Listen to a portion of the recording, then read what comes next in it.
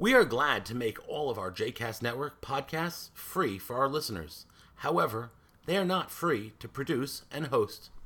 Please consider making a donation to JCast Network to help support our work by visiting jcastnetwork.org/donate. Thanks for your support. You are listening to Stender, a JCast Network podcast. For more information about other JCast Network podcasts, please visit jcastnetwork.org. To share your thoughts about this podcast or others, please visit facebook.com/jcastnetwork. I want to tell you about one of the most pious people that I ever met. He is not a rabbi, was not a rabbi, he's no longer alive, was not a rabbi, was not a monk, was not a priest, did not engage in regular practices of meditation or yoga or deep immersive text study. He was a minyaner at my previous congregation, Har Zion Temple in Philadelphia, a past president of that congregation and a regular participant and attender until the very last days of his life. He died when he was 92 or 93 years old a few years ago. His name was Ralph Snyder. He was, of all things, a lawyer. Imagine that, a pious lawyer. But when you come out of rabbinical school, you come out thinking that you know everything that there is to know about Judaism and Jews. And so I approached that job, and I went to Minyan and interacted with the Minyaners, taught about prayer, and would frequently find myself in disputes with Ralph about the essence of prayer and the nature of God. And, to me, I was like, I read Mordechai Kaplan, I read Brad Artson, I read Harold Schulweis, I read Louis Jacob, I read all these people. I know a thing or two about God. But Ralph, who almost never missed a minyan, would always challenge my own challenges that I would raise about the nature of God and the relationship between God and prayer. Now, I've been trained in some ways, and in some ways I still believe that at least an aspect of God is an impersonal force in the universe, in the cosmos. I think that aligns more neatly with science and more neatly with a reason-based understanding of the universe.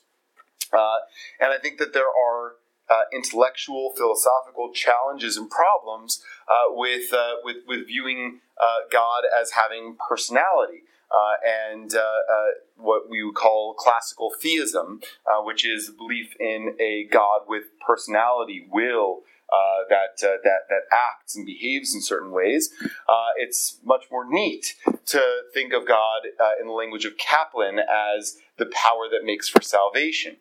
And so I would often have conversations with Ralph about prayer in that context. And he would always push back, saying, I don't know what you're talking about, because the God that you're describing doesn't sound to me at all like the God that I understood from Judaism, and not at all as the God of my experience. So I said, well, tell me about the God of your experience. He said, oh, that's easy. God and I are friends. I talk to him every day. It took me a while to realize what a beautiful and profound and true expression Ralph was giving of how to discern meaning in prayer, and how to have a prayer life that is moving and transformative and true. How many of us, I wonder, when we come to synagogue, when we encounter moments of prayer, how many of us relate to it as if we are having a conversation with an old friend? Face-to-face, interpersonal conversation with an old friend. And yet, that is precisely how our tradition establishes prayer. The quintessential prayer in our tradition is the Amidah, which we'll turn to in a few moments when we daven the Musaf Amidah. And the Amidah, we don't know exactly when it was composed, but tradition holds that it was composed by a group of people that are called the Anshe Knesset Hagdolah, the men or the people of the Great Assembly, who may have been the religious leaders at the time of Ezra when the Babylonian exiles were returning to Judah. And so we've had the prayers, or at least the basic structure of verbal prayer, since that time, since the Babylonian exile, over 2,500 years. So we've had the Amidah, or the basic kind of structure or outline of what the Amidah would look like, for a pretty long time, even by Jewish standards.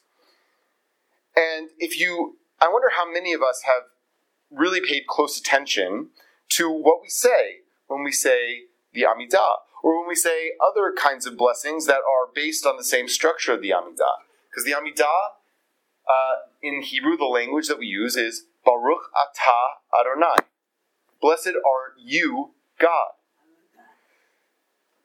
We don't often stop to think about that, but I think that there's something profound about the truth that we are taught, and we've been taught, and we've been doing by tradition for 2,500 years, that we ought to address God in the second person singular. In other words, our tradition establishes that we are to have a conversation with God as if we are having a conversation with another person, another personality directly in front of us, face to face. The language doesn't work if we're addressing an impersonal force. The language doesn't work if we're addressing a personality that is indifferent or doesn't care about us and our condition. The language only works if we approach it with a mindset that we are actually addressing someone, and that we're doing so in a direct encounter with that someone. Now, this doesn't necessarily mean this doesn't necessarily impose a theology on any of us. This is one approach to relating to God. But our tradition establishes prayer in that way. That prayer is most meaningful, prayer is most powerful, prayer is most real when we encounter it as if we are having a conversation, engaged in real relationship with the divine.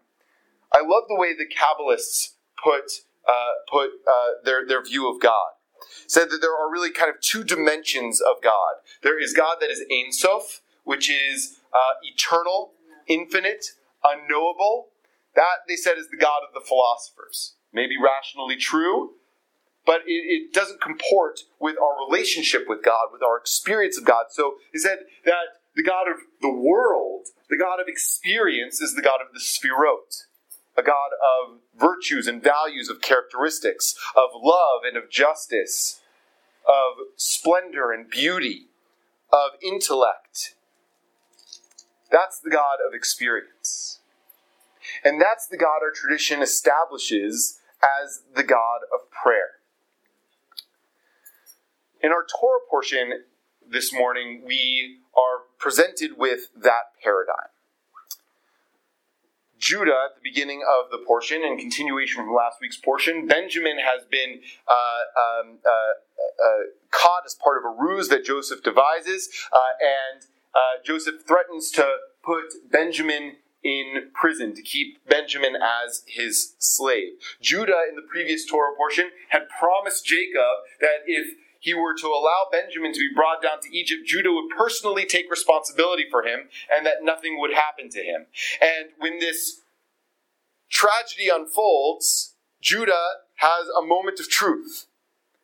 He has the opportunity either to say, well, that's tough luck for Benjamin, or to live up to the responsibility that he had promised to his father. And our hero in the story is Judah, who turns around on a trajectory of sin and brotherly animosity, owning his responsibility, doing, as I mentioned to our Board of Governors on Tuesday night, doing tshuva, transforming his life in this moment of our Torah portion when he argues for Benjamin's life, even saying, I'm going to put my life on the line for his. But the language that the Torah portion uses in describing the scene is really powerful. The beginning of the parsha is Vayigash elav Yehuda. Judah approached him. The Hasidic tradition says that this scene at the beginning of our Torah portion, where Judah approaches Joseph, where Judah beseeches Joseph, and Joseph is so overwhelmed by this encounter that he breaks down in tears and reveals himself to his brothers as who he truly is, their brother.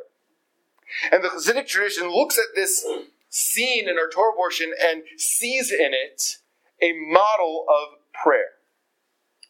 That Judah could have followed convention at the time, which is not approach the second in command to Pharaoh, to hold back, to grovel, and to address him in the third person, which is what you would have done to royalty at the time. But instead, Judah summons up some holy chutzpah, and he actually approaches Joseph.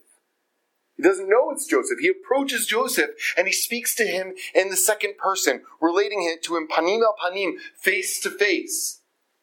And it's as another human being, as someone who cares about his condition, about his situation, as someone who cares about the condition and situation of the person he's addressing. And it's through the power of that encounter that all the walls break down and the brothers are reunited. And the Hasidic tradition says that is the possibility and the power of prayer. What our ancestors, the people of the Great Assembly, established when they established the Amidah, Baruch Atah Adonai, there's something really chutzpahdik about that formulation. That we, Ma enosh ki tizkarenu, the Tanakh says, who is a human being that God should pay attention to him or her. And our tradition says, despite that, we should say, Baruch Atah Adonai. Blessed are you, God. That we should approach the moment of prayer as if we are speaking panim el panim, not to a far out there, far above, superior being, but rather to, as Ralph would say, an old friend that we are re-encountering for the first time. The Eish Kodesh, the Piazetzner Rebbe, the rabbi of the Warsaw Ghetto, talks about this scene of Parshat Vayigash in the context of prayer. And he talks about it as prayer could be in one of two languages. It could be Lashon Nochach or Lashon Nistar. It could be in the language of encounter, or it could be in the language of being hidden. It says the objective of prayer is to be in the language of encounter.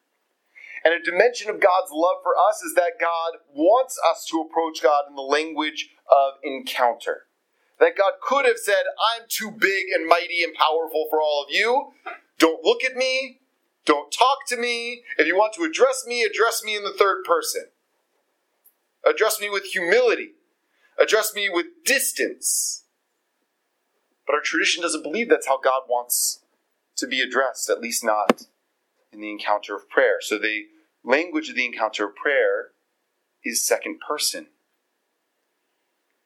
And what we are to take from that is what the Talmud says. Rachmana liba bae. That what God most desires is the heart. Now, it may be hard to pray like that all the time. And so the Piazetzner Rebbe says the following. He says that ideally you should approach prayer as Ralph Snyder did. Always feeling like you are coming to talk to an old friend. But maybe you can't do that. And so you should hope for moments at least. Be proud of moments where you can feel that way. He says, maybe you can't even have those moments. But here's what's enough. A sincere desire to approach prayer that way.